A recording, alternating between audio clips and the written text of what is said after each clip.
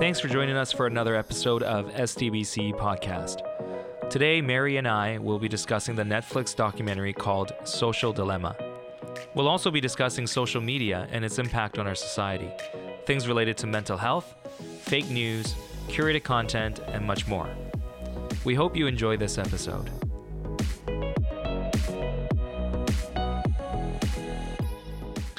Well, hello, everyone. Thanks for joining us for another episode of SDBC Podcast, where we talk about Christianity and culture.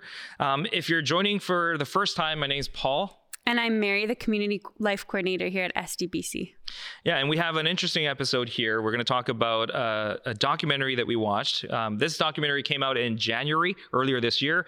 It's called The Social Dilemma, and it's by a director named Jeff Orlowski. You may have already watched it. Lots of people were actually watching it and talking about it on social media and talking about it in our friend groups and stuff like that. So Mary and I decided that we would go and watch it, and maybe we want to talk about it as well, since so many people were talking about it just on Twitter, Facebook, Instagram, and over dinner tables probably as well. But this director, Jeff Orlowski, he studied anthropology at Stanford, and he seems to have a lot of Stanford connections, because throughout the documentary, there's actually a lot of people who are either famous or well-known in their own disciplines. There's guys like engineers who work at Google or Facebook or Twitter and Instagram, Pinterest. There's a former president of Pinterest who speaks throughout this documentary. There are Harvard business profs, and there are social psychologists, Stanford profs, other engineers, other people in the industry, if you will. So there's a lot of important conversations being had here. So if you haven't watched this documentary, I highly recommend it. But at the same time, we have to make sure our critical thinking caps are on, right? Like we can't take everything and think this is fact, or we got to do our own fact checking and things like that. And another thing is that they focus a lot on the consequences and the problems of social media and tech. And yes, there are many of them, especially as we progress in the world. But another thing to realize, especially in light of the COVID reality that we're living in, is all of the good that still comes from this technology and AI and social media. I mean, we wouldn't even be able to have services right now if we didn't have these abilities. And it's still an amazing way that people can stay connected. So in light of everything that this documentary discusses, and they mention it too, to just keep in your mind always that these things were originally meant for good, and they are still doing a lot of good, even though there are some serious consequences that have now arisen in the industry. Yeah, absolutely. And good point, because our church obviously has an Instagram account, Facebook account, and we're very active on those social media platforms as well. So yeah, we can use it for us to communicate and use it as a good tool. But there are some complications and some things that maybe not everyone is thinking about, some of the dangers, the pitfalls of this platform. So this documentary itself, it addresses some of those pitfalls, some of the potential dangers of the platforms. And I guess if you haven't watched it, and if you want to listen to this podcast and then go watch it, the gist of it is this. The documentary is suggesting that there's a really interesting monetization model that these companies use: Facebook, Instagram, Pinterest, Uber, all these companies. And they use this monetization model that views the users as the product, not the consumer. Usually we're used to this model of, okay, the users, we're the consumers. We buy a product, we buy a service, and they get money. But this time, Facebook doesn't make money because we have an account. It's free for us. It's free for us to use YouTube to a large extent. It's free for us to use lots of services like Google Search and all these platforms. So what this documentary is suggesting is that then we are the product. Their consumers, these companies, their consumers are the advertisers that advertise to us. So you probably notice if you scroll through Instagram or whatever, you'll start to see ads, and YouTube has very annoying ads too, at least in my opinion. And what was that quote they said? If you are not paying for the product, then you are the product. You are the product, yeah. And then do you remember there's this other guy who kind of points out, he goes a step further and defines it like this. He says, well, actually, it's not just you, the users, who are the product. It's also that these companies pay so that there could be a slow and gradual behavior change in you. And that's the product. And they talk about how Facebook and people on Facebook kind of impacted the American election, not this past one, but the one before that, and they get into, I know it sounds like a conspiracy theory for some of you, but like there are ways that people are being impacted and behavior is being shaped by some of these things, and we'll get to that later.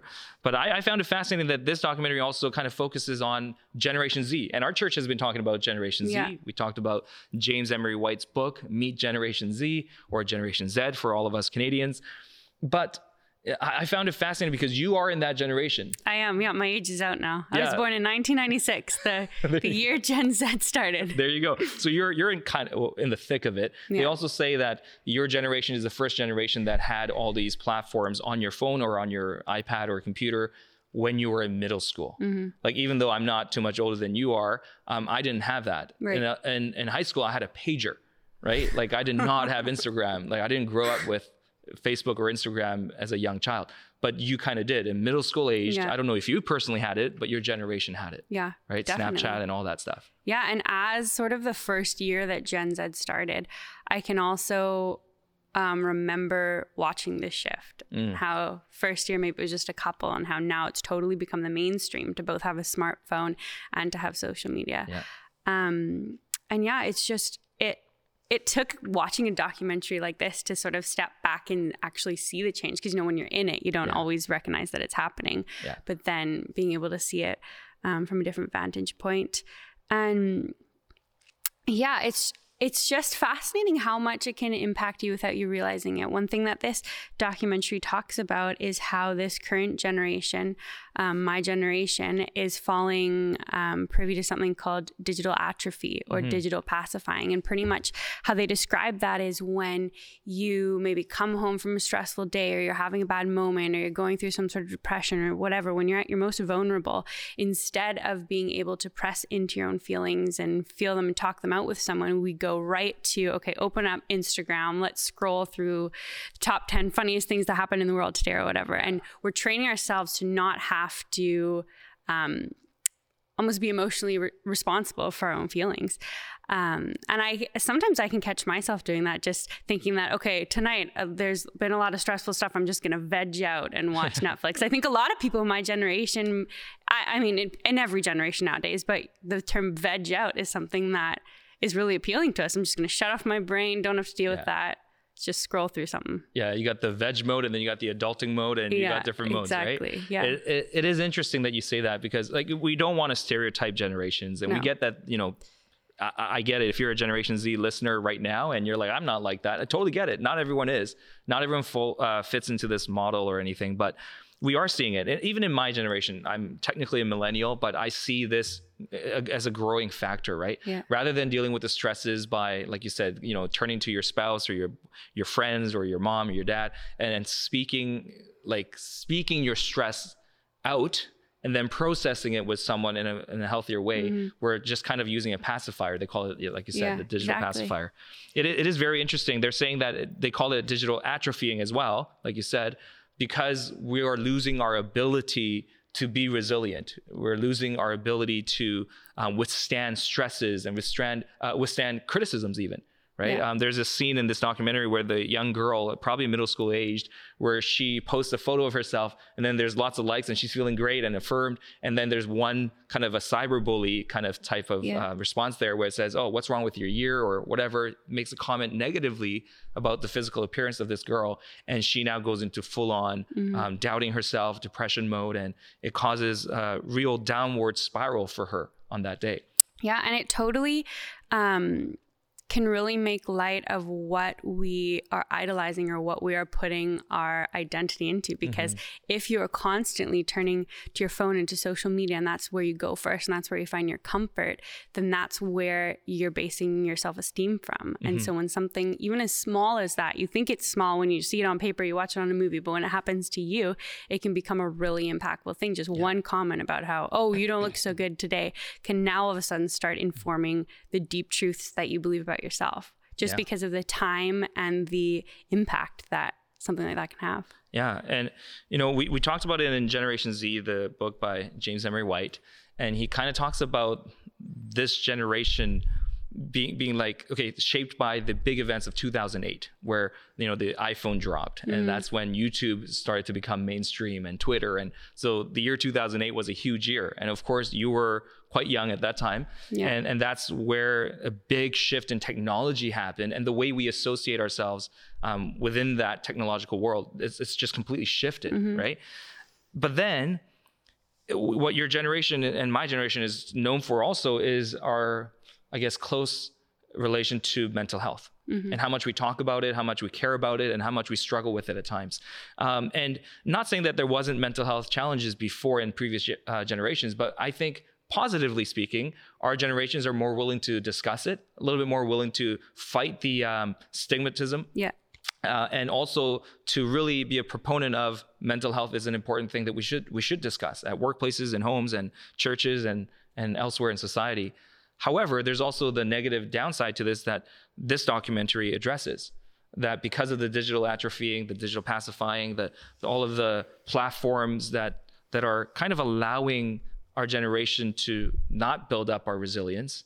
What's happened was that our mental health has become a huge issue. And statistically, they've shared some American stats, of course, but statistically, they're seeing, you know, an increase in suicide rates, especially among younger people, and depression rates for sure. And people who are seeking medical and professional help is also growing, which is a good thing. But at the same time, we are definitely seeing a upward trend in the mental health department. And I think that's not an American trend alone.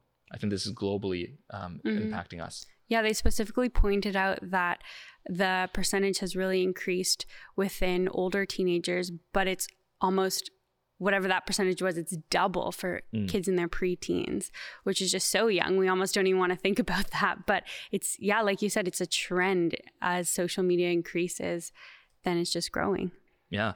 And our church has talked about it as well, right? Like, we had courses on how do we help ourselves and our family members and our friends who are walking through this journey of anxiety, depression, and other mental health challenges. How do we help, but also how do we educate ourselves in order to minister to one another effectively? I thought that was a really powerful moment for our church family when several of us went through that class together, the Sanctuary course. And once we're out of COVID again, I'm sure we'll run that course again because we had such a positive response to it. But I think it is healthy for churches and schools and other organizations to think about these things. What are the impacts of social media on our mental health, right? Especially because, you know, a lot of times this is a very private and public action, right? Yeah. You do this in your bedroom, like kind of you saw this in the documentary where a kid kind of goes and instead of talking her problems out with her parents or her friends, she goes into her room alone and she's crying about this, right? And yet it's very public because everyone is talking about it on that platform, whether it's Twitter or Snapchat or whatever. Everyone's talking about you or talking about these things. So it seems very public, and yet it's just on your one screen on a small phone, and that's your engagement. So it's this weird, ironic experience where it's super public, at the very time super private. So I found that kind of an interesting component of the mental health conversation, right? Yeah. Where is a healthy place for those conversations to happen or those support systems to be found? Because you can't really Google search, or you could, but you know what I mean? Like, it's the real authentic community that is required to fight and combat those challenges and issues and negative thoughts. You can't necessarily just find it on an app on a phone. Absolutely.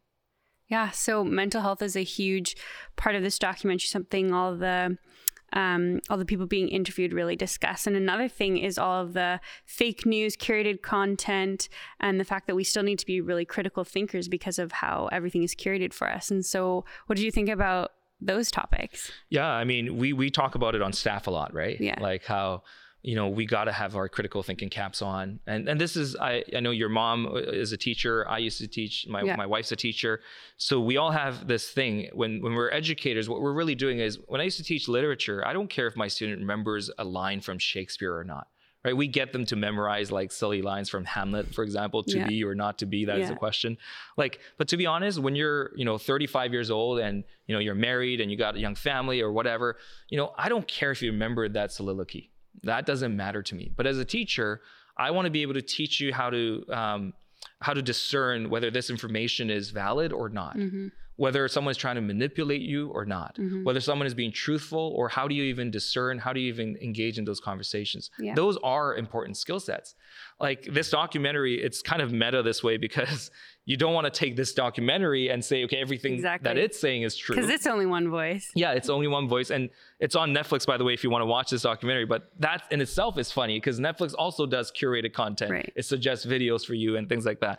And the way that we learned about this documentary was through social media. Our friends and our church people were posting on it. So it's very meta that the very thing that they're critiquing is the thing that's also allowing this documentary to go out to the public. So it's very strange for me, but curated content and fake news is everywhere. I've used it in sermon illustrations like Kyrie Irving, where very public figure, he goes out and says, I'm a flat earther now. There was this whole controversy, not just him, but many public figures saying, yeah, I believe that the earth is flat. Right. No scientific backing, no truth to it at all. And then people start to say, well, if that's his opinion, we got to respect that. And I think that's one of the pitfalls of the society, the dangers. Like, okay, he's heading towards a really false and probably very unhelpful knowledge or unhelpful thing that he or she is believing, and yet we don't care. Right, because it's his truth. Yeah. And that gets challenged later in the documentary, right? Like we'll see that, but I don't think it's healthy for our society and for our church, for example, to not address this topic of fake news and especially curated content. I wrote a paper on this for my seminary. I did a Christianity and culture course, and I did my paper on a trend in the cultural movement called YouTube. And YouTube is notorious for their rabbit holes. Yeah. Right. I know you and Phil watch some videos on YouTube. I do as well. There's that curated content piece where it says, oh, you watch this. Now we will suggest these videos. Let's say you click on one thing that you liked about Donald Trump. You'll get 15 different videos suggested for you that are all like pro-Trump. Yeah. But then if you click on something pro-Biden, then you'll get like 18 different videos suggested for you for pro-Biden. So this documentary actually points out like, hey, some people are going like, wow, is everyone just not getting this? Are all the people in this world, are they just idiots? Why are they not seeing this? This information is everywhere. But they say, well, no, that information is on your screen because you clicked on certain things, and there's AI and there's algorithms designed to keep you engaged because that's what they care about on these platforms. Yeah. So they'll keep you engaged by giving you things that they know you'll be tempted to click on. Exactly. So if you look at my YouTube account, you'll see a ton of basketball highlights. Yeah. You'll see a ton of things about Tim Keller and Tim Mackey and the guys that I like to watch on YouTube. You'll see a lot on tennis and Roger Federer. YouTube and Google knows me. They know my interests. They know if they suggest, oh, a new highlight from a match by Federer and Nadal, I'm 100% clicking it. Right? So that's me being the product. Yeah. And that's kind of scary because people are going, well, no. Everyone sees the same thing that I do. No, they don't. Remember that example they gave? When you do a Google search on climate change is, and then you leave it to autofill on the Google search, depending on where you're from and your tendencies, like where you are geographically when you search that, they'll give you different answers. Right. Based on what's popular in the area. Yeah. So they'll say either climate change is a hoax, it's not real, it's fake news, or it'll say climate change is something serious that we need to discuss. Climate change needs to be addressed at the political level, blah, blah, blah. So depending on where you search it, Google curates the content dramatically differently. Yeah. Yeah. And like we were mentioning at first, these things both have consequences and good as well. Like, for instance, with curated content, it's not necessarily a bad thing because if you're interested in basketball, it's really convenient to just have them giving you basketball videos. But at the same time, we just need to be aware that this is happening so that if we see one particularly controversial video, we don't all of a sudden think that that's truth and that's all accurate. We can then cross-reference it with something else to just get a larger picture. Because I think, the danger just really comes when you don't realize that it's happening and you think everyone's seeing the same thing and that this is the ultimate truth. Yeah. And the documentary also kind of mentions that, right? It gives you a picture of this guy who who becomes radicalized by the extreme center, right? They call it the extreme center. And he gets radicalized by watching all the news and the YouTubers and following all the searches and articles that only showed him a very narrow perspective of society. And he fully bought into it, got trapped in it, and then there were some negative implications at the end. Do you remember so this documentary, if you watched it, you'll remember this, but there's like a scene where they go to, it's like HQ, it's the headquarters of the AI algorithms that feed him on his phone and on his platforms, different videos to watch, different posts, different push notifications. Hey, your friend logged in. You should check Facebook again. So there's like these three guys, all the same character, but dressed in different ways. And these three guys are like kind of the brains behind the algorithm. And what they do is they start pushing feeds to this guy and says, hey, do you think these feeds are actually good for him? And one of the guys asks, and then the other two are like, no, I don't know. Like, they're like, why would we care? Yeah, it's not their job. It's not their job, because these computer programs, and to a certain extent, these program designers even, their interest when they created them wasn't to give you an enjoyable, peaceful, loving time. Their goal, like algorithms, I'm not an engineer, but they're given success goal states, right? Like, hey, AI, this is the goal, and you can figure out how to get to that goal, right? That's what artificial intelligence is, I guess. But in this sense, the designers of these platforms and programs, they weren't child psychologists. It wasn't that they wanted to ruin the world or ruin this kid's life. That I'm sure that was not the case. But then because they don't have the expertise in that particular field, they may not have seen all the implications to a young child using their platform and being given these curated content when they haven't developed fully yet critical thinking skills. And where would that lead? So there's now this conversation about who is responsible, right? Is Facebook or Instagram, are they responsible for the content? So do they become a publisher now where they have to kind of filter those things out? And then how is that different from Fox News or any kind of news media channel then? And what gives them the authority to do that? Or at the same time, how will they do that? Right. Without being politically or societally biased. So there are lots of kind of conversations around this whole fake news and curated content, but I think this documentary kind of gives us food for thought in that sense. Absolutely. Right? Yeah. It's a great conversation starter because, like I was mentioning, it's not necessarily that you have to decide if these things are good or bad. It's just that you have to be aware that they're happening. And how does that impact you? And what can you do about that to make sure that you're getting the whole story of these things going on? Yeah, like if I had a teenage kid at home, like if I had a son or a daughter who were in their preteen or teenage years, I would 100% want to watch this with my kids. Now, for our listeners, if you want to watch this first to make sure that you believe it's appropriate enough for your own kids at whatever age they're at, you should probably do that. But if you haven't watched it yet, or if you have watched it, I think it's a great conversation starter. I actually have recommended it to a couple of my friends who do have kids in high school or college age kids, and I said, hey, you should probably approach your kids instead of saying, hey, watch this with me. My pastor told me that I should watch this with you. That's probably not the best way to sell it. If it were me, I think I would say things like, hey, I heard about this great documentary that talks about the social media platforms that you're on and you're using and that I'm using, and I'd love to get your perspective on it. As a 13-year-old, as a 15-year-old, as a 25-year-old, I would love to hear your perspective on it, because they do talk about your generation a lot. So I would love to see what you thought. What you thought was, oh yeah, I see this in my friend groups, or I see this in me even, or, oh no, I don't think that's relevant. I don't really agree with that. Yeah. I would love to hear your feedback. That way, probably it would help you engage them a little bit more. And afterwards, maybe even listen to this podcast together and ask these questions from a Christian perspective. How do we engage with this? How do we engage with fake news and whatnot? Another thing that this podcast the documentary really gets into is the concept of discourse and public discourse, and how we've sort of fallen away from the ability to have public discourse. And it really made me think, this is American history, but the forefathers of America, the way that they wrote the laws and the Constitution and came to agreement on things is they wrote essays and essays of long, drawn out, thought out, researched thoughts, like essays, pages and pages. And that wasn't just this one guy did one thing and that was the law. It went back and forth, and they respected each other's opinions, and they could have this long drawn out discourse. And how far we've come, because that's not really how we talk mainstream anymore. It's what, a 250 character tweet. It's so different. And to me, it's just so ironic that we live in a world where we have so much access to information that the forefathers didn't have. So we have so much access to this information, yet we don't use it. We just decide what we believe in 250 characters, and then we don't want to have any further conversation about it.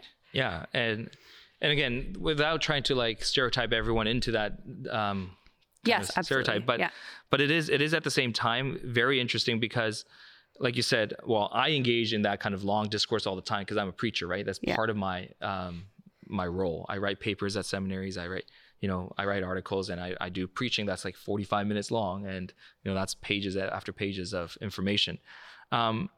However, it's those are monologues usually. Right? Like I don't usually have a conversation when I'm preaching with someone. Like I'm talking, people are listening. I'm sure they have thoughts and responses, especially right now with COVID. Some people do engage in an email. Hey, I found it really interesting that you said this about Esther, and I never really thought about it. What sources were you using? I actually had a person ask for my sources and stuff in a not in a critical way, but they were curious to follow up on some of the things I've said. And I'm like, oh, that's great. But how many people actually respond that way, right? Yeah. It's usually like, ooh, a like button, I liked his message, or oh, I don't really agree with him. Tune out, let's go to watch some other church instead. So it is very interesting that that's kind of the setup, because a lot of the people, not just young, but older people as well, because our primary place of public conversation, unless you're a preacher, unless you have a platform publicly to speak, your primary platform is social media. But Facebook has never been designed for discourse, and neither is Twitter, Snapchat, Instagram, any of these things. TikTok, I mean, that is not for discourse. So try to write a 45-page paper on TikTok. Yeah. So you end up kind of having this limited platform that's not designed for discourse, and some people still hunger for it, so they do.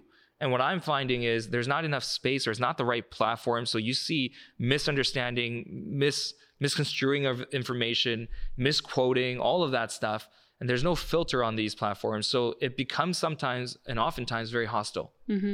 I have a lot of pastor friends who post something about the current pandemic, and then they get 56 comments, and there's like some people who are going one way and another group going the other way, and they're just fighting. And the pastor probably never intended this to be a battle on his thread. But it's polarizing. Yeah, it's very polarizing. And especially with fake news and curated content being pushed out through lots of media channels now, that polarization is even worse than ever before, I think. And that's why I think discourse is important. And how do we create a healthy place for discourse, for proper discourse to happen?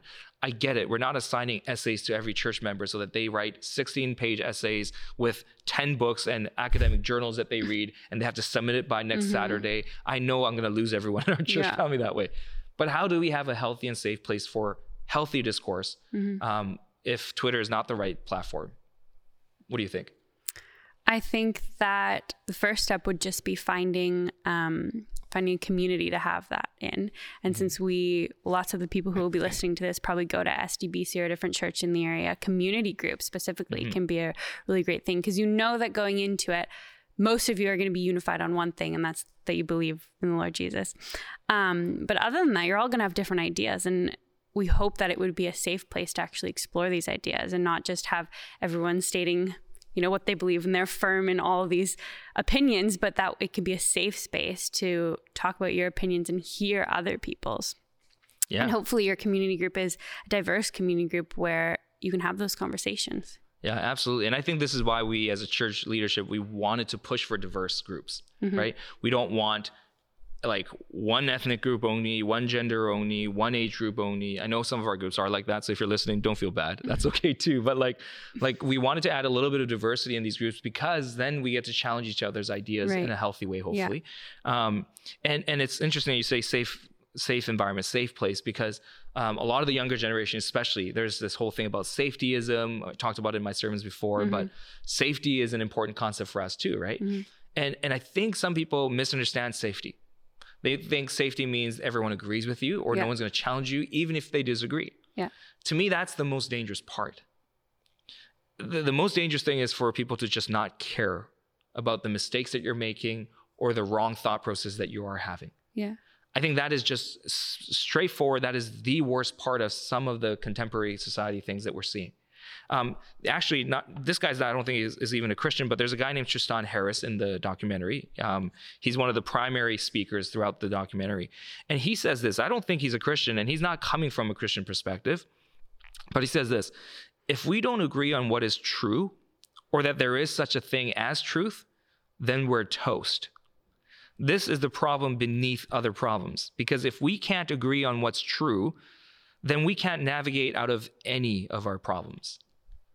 I was fascinated, so I wrote it down when I heard it. I rewound it, and I just kind of wrote it down because I'm like, man, that's kind of what we as Christians believe, that there is an objective truth. Yeah. And this guy who's a scientist, an engineer, and a tech guy, he's saying there has to be an objective truth. If not, we're in trouble as a human race. We're toast, in his own words, right? Yeah. And I find that really encouraging. I know, Mary and I sitting here and talking about this, it might sound like a silly plug because Mary's in charge of community life at our church. Of course, she's going to plug community groups. Paul Park is all about community groups. So of course I'm going to plug community groups, but it's not true. We actually plug community groups, and we're so excited about it because we think it's a healthy part of society, because we think it's a healthy part of our church family. Being a safe and healthy place of discourse doesn't mean people agree with you 100% of the time. What it does mean is people will hold you accountable with grace and love. They'll accept you as a person.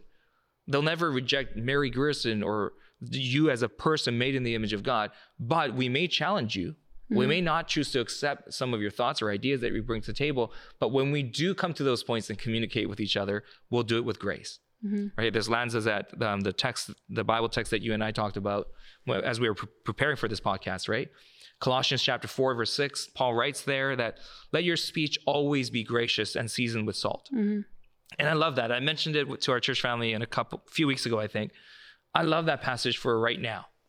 With the pandemic and the social dilemma and the documentary and what it addresses, I think polarization and lack of discourse and lack of the ability to have a safe and healthy conversation around things that we disagree on. I think that's something that we need to work on as Christians. Absolutely. Yeah. And even what you were saying earlier about maybe you're sitting down with your kids to watch this, that can also be a great safe space to talk about this too, if you have those kind of family dynamics. And like Paul was saying, it's really important to come into even just conversations within our family with grace and thinking, even if I'm not going to agree with 100% of what they're saying, I can still show up thinking that I might at least learn something or just understand them more, or be able to see that the way that my kid interacts with social media is different than me. Yeah. So yeah, community groups and also in our families, I think just getting the conversation started and hoping to learn from each other is a great place to start. Yeah. And I think God created us this way, right? Absolutely. God put us in community. God gave us the Holy Spirit, not just to one person, not just to the pastor or to the staff or to the elders. God gave his Spirit to all of us. And he meant for us to work together. And Paul talks about this in the Bible, right? Like we're different members of the one body that makes up the church. And I think this is important. I think the church actually needs to kind of reclaim the opportunity to be a healthy place of discourse, for discourse to happen. It shouldn't be left to Twitter or to Facebook or to these people to figure this out. I think it is a God-given opportunity and a responsibility for us to host these conversations. Paul in Acts chapter 17 enters into Mars Hill, right? Areopagus. And that's a forum of conversation in the ancient Athenian times, right? And the Greeks loved it. They loved philosophy. But then Paul enters into that with thoughts and with philosophy and with worldview that is informed by the Bible and the Christ that he believes in. And that just changed the history of that forum that took place. And then I love how we have that opportunity today. Even though sometimes it's easier to just keep quiet and not enter into this discourse. But I think as Christians, we have an opportunity to speak into it with the gospel, with grace, with love, and with truth. And it's just our joy to participate in that. So if you're not a part of the community groups that we have, I think you should want to sign up for one. Obviously, we do a lot of digital stuff now because of COVID. But I think as Christians, we need to take this seriously. We need to guard ourselves from fake news. And, when we do get curated content, we need to know how to navigate through them well with critical thinking and with biblically informed minds. And the mental health, we need to address that too. So if you haven't watched the documentary, Mary and I strongly recommend you to go watch it, start the conversation with your friends, family, have a healthy discourse. Don't yell at people and don't shout at people, but have a healthy discourse with your family, with your friends, with your community group. Yeah. So thanks for joining us. We'll have a few more episodes out coming here soon before the end of the year. We hope to address some of the things that we talked about today. We hope to address in further podcasts as well. Thanks for listening.